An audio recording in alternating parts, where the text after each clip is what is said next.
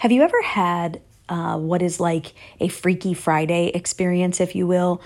Like you think somebody else has to be living my life. This is not my real life. I don't know whose I'm living, but certainly it is not mine. I mean, you just feel so displaced, like you don't really belong anywhere, like nothing is going right. Everything seems to go wrong no matter what. And you can't really figure out, why is this even happening? What have I done to merit these type of repercussions? I'm trying hard. I'm doing the best of my ability. You know, it's frustrating. And if you've ever been there, there's nothing quite like it. And let me just tell you, friend, I have lived there for quite some time. My thoughts this morning when I was getting ready for work were very similar to those. Just thoughts of, why is my life this way?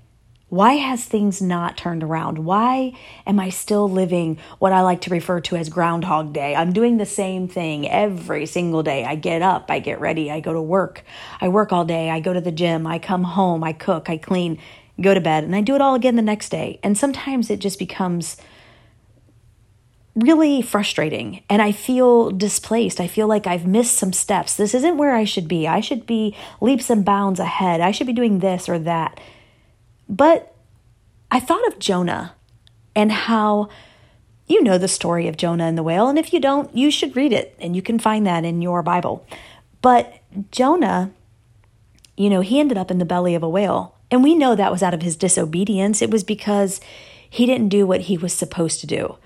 And maybe you haven't been disobedient. Maybe you have been perfectly obedient to whatever it is in life you're supposed to do, but you still feel displaced. But think about Jonah. He's in the belly of this whale, and I guarantee you, he felt completely displaced.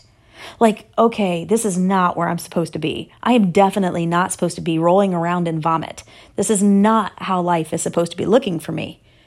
But Jonah's plans were derailed, and he was displaced for a purpose. There was a great deal of people who needed what he had. And God did not have a choice but to displace Jonah in order to reach those people. So I wonder today if perhaps your displacement has nothing to do with you. I mean, we often want to think, you know, what have I done? How is this affecting me? How is this affecting my life?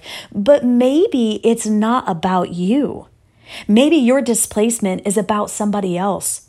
You know, that little old lady that you met this morning at the grocery store who needed your assistance or your comfort.